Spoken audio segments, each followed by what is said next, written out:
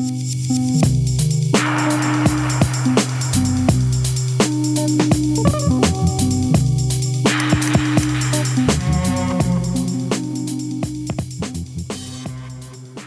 to another episode of Bench Talk. I'm your host, Tom Gerard. Before we get into this week's episode, I just want to announce that I've got an exhibition currently running at Lennox Street Gallery in Melbourne. It's called In Situ, and it runs through till the 22nd of October. So if you're in Melbourne, get down there and check it out. I've spent a year working on the pieces for this show, and I'm really happy with how it all came out. Okay, today we have part 4 in our series for the Art Career Academy for their course Going Pro. And today's topic is on creative evolution. And if you missed the first 3 parts of the Art Career Academy series, then listen to those after this episode, as they're packed full with useful information to further your art career. And to give you some info on the Art Career Academy, it's a new online school that supports artists to create the art career that they desire. And I'm on the teaching staff for their course Going Pro, alongside today's guest, Claire Bradshaw, who's a business and mindset coach. How you going, Claire? Really well. I'm excited to be here again. Great to have you back. So Claire, we had a great time running a first intake of the course a few months ago. It was a lot of fun, wasn't it? Oh my gosh, it was so incredible. It felt so purposeful, and we had such a beautiful group of human beings. So if you were one of our students in the first round, a big shout out to you for asking the most epic questions and really leaning into all of the content. It was such a joy. And we've had such great feedback, so we're really, really excited to be running our next intake in November. So if you are keen to know more when we open the doors to the program, then head to artcareeracademy.com to put your name on the waitlist. Great. So the topic we want to focus on today is creative evolution. And what I mean by creative evolution is the creative journey your work takes as you move throughout your art career, and how your work evolves as you do. So make sure you got a pen and paper, because you don't want to miss out on anything, and we've got some great questions for you to answer about your own art at the end of the episode. So Claire, do you want to kick off the session? Yes, I would love to. So a big part of creative evolution is creative flow.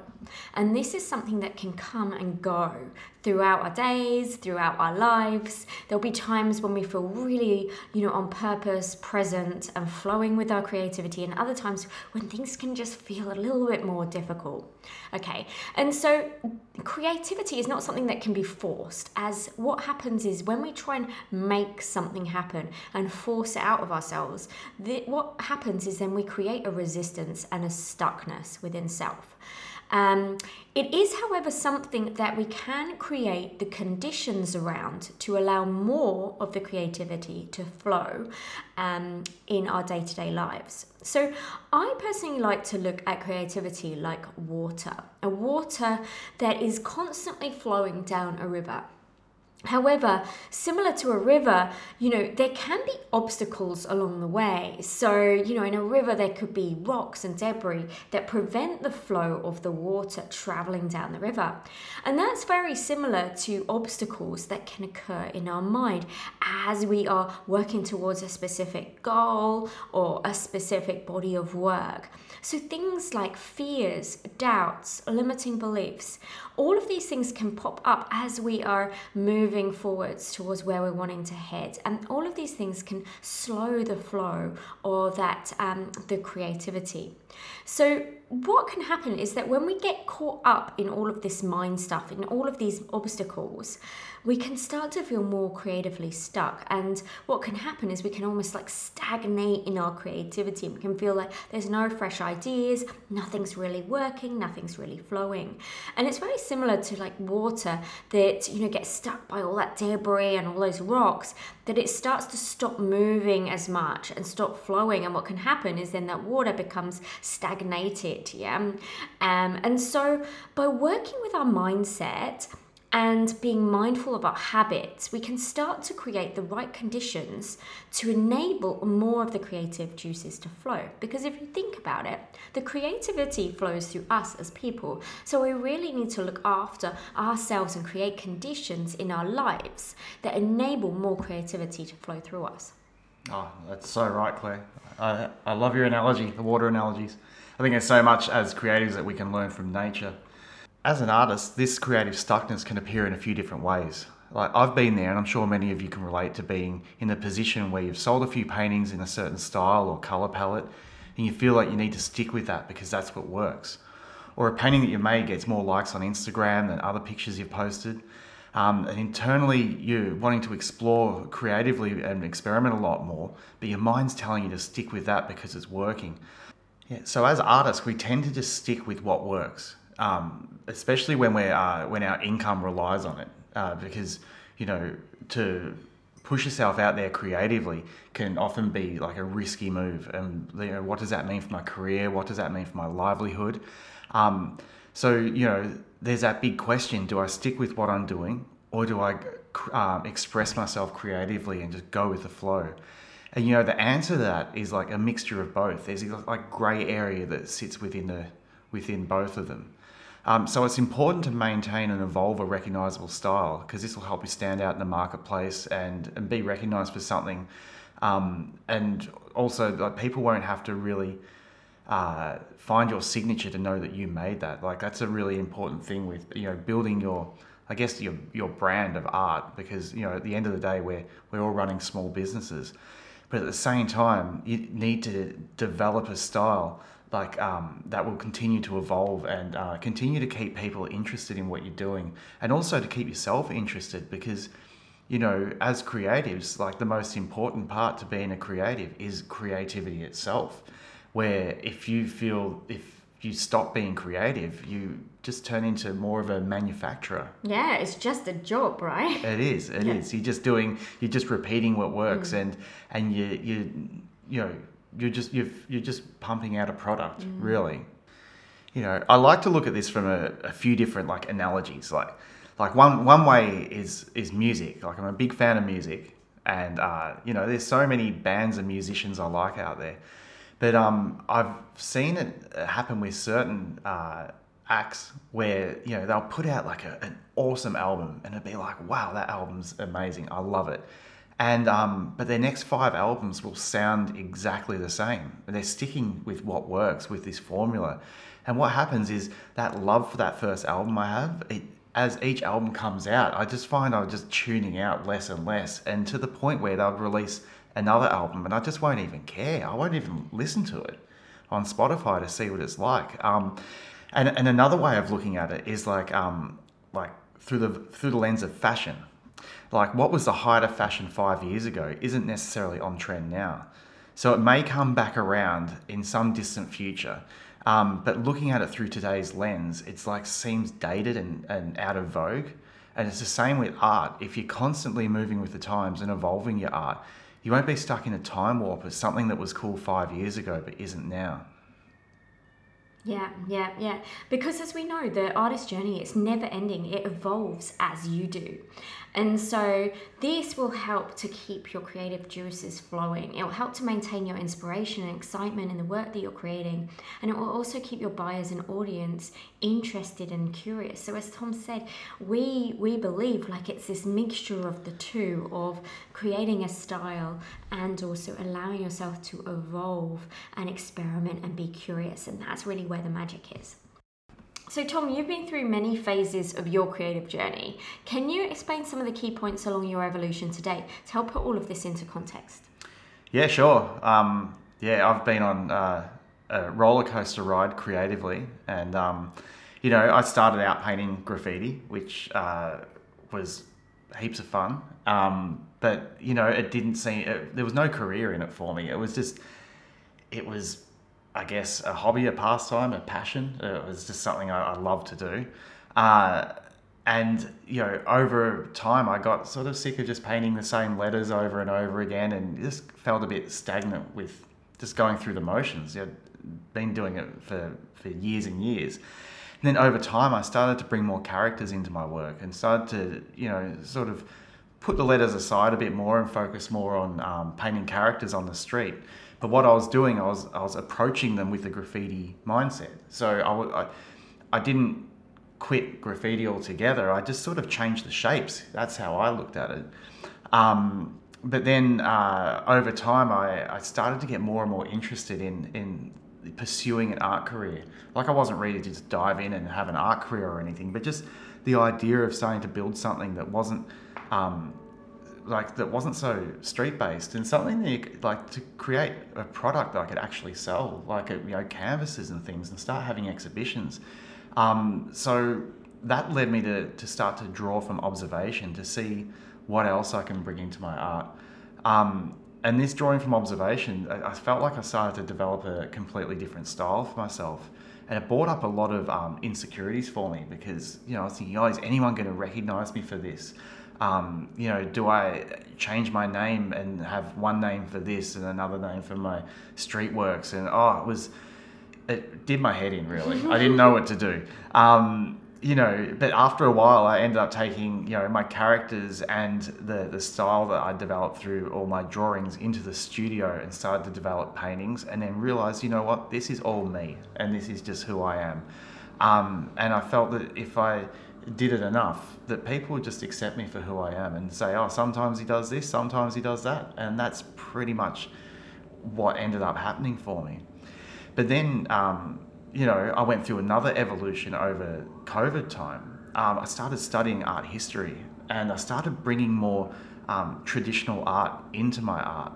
And once again, I thought, oh, people have always associated me with this, street aesthetic to my artwork.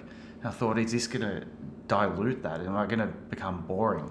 Am I going to just blend in with the crowd as if, and just disappear? And what I realized is that wasn't necessarily the case, because what I was doing is I was applying, impressionist techniques and, more tone and shading and things that I was learning through studying art history. But I was still doing it with the street aesthetic. So what I was actually doing was something that isn't as popular in the marketplace. I started to craft my own vibe with traditional art. And then even now, I'm living in a rural location these days, and I'm starting to bring more landscapes and nature paintings into my artwork, and it's so far removed from graffiti, but if you look at the finished product, you can see the lineage from graffiti in there. I use spray paint in there, and there's splatters and drips and overspray and all things that I really loved about painting on the streets. So even though I've moved through all these different areas of my art, and it has been a very uncomfortable journey, I haven't abandoned any of my previous styles, and I'm free to return to any of them at any time. I've actually I've stayed true to who I am as an artist, and made sure that there's a lineage there. There's a lot of artists throughout art history and current big names in the industry who you can really see this within their work as well once you really become aware of this concept. Isn't that right, Tom? Yeah, like one example that comes to mind is Damien Hirst. I'm a big fan of his work, and I love his boldness and his confidence, and he's very brave with his artwork. And I was looking at his dot paintings, which he's really well known for, and he's sort of tried out lots of different things with them, and they're not all recognizable as his dot paintings, but you can see the lineage from them. Like, anyone who's not familiar with Damien Hirst, I recommend you jump on Google and Google him, and you'll see what I mean. Like, he has these gridded, uniform dot paintings that he'd been doing for years, and then he started to, abstract them and, break the grid, and then he started doing them all, splodgy and splattery and just doing them in different ways. But he then even evolved into doing his pill cabinets, which I see as a sculptural form of his dot paintings. And he also did his spin paintings, which I consider to be his dot paintings exploded.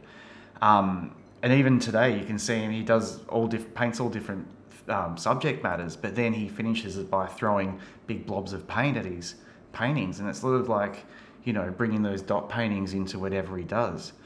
But and there's also, don't forget how brave he's been to sort of sidestep all of that and then do his formaldehyde animals and his landscape paintings and all sorts of things. He's a very bold artist who's not afraid to express himself creatively and just see what's out there for him. Yet at the same time, he always returns to the dot paintings in one form or another. Yeah, and I think this is really how we can stay true to who we are, and then in turn create artwork that's truly unique because it's coming from a number of different influences. And it also helps us to stay inspired and keep our audience interested and excited and guessing about what it is that we'll be doing next. Now, this doesn't mean that you have to kill off each past version of your art. It's an evolution, not revolution. People want to be familiar with your work and follow your journey, and this in turn builds trust and loyal followers and buyers towards your artwork.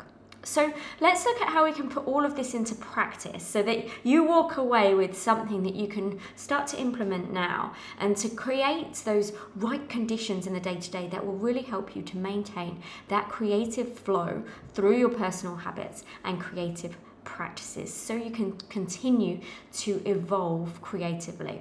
So firstly, and this is something that we teach in our course Going Pro, which is about starting off with some of the mindset pieces first, right? Because as we spoke about before, as the artist, you are the person creating this work. So actually doing some of this inner work is really important as well. So having a growth mindset, adopting the attitudes of being observant in your day-to-day, being curious and open for inspiration really sets up everything to allow more creative flow to flow through you. Some other ways in which you can really start to create those right conditions and allow the creativity to flow. One of them is journaling. So things like free writing and morning pages. If you're familiar with Julia Cameron, who wrote the book The Artist's Way, then you'll know what I'm talking about. If this is something that appeals to you, definitely check out that book. It's really incredible practice that you can start to incorporate to allow things to flow.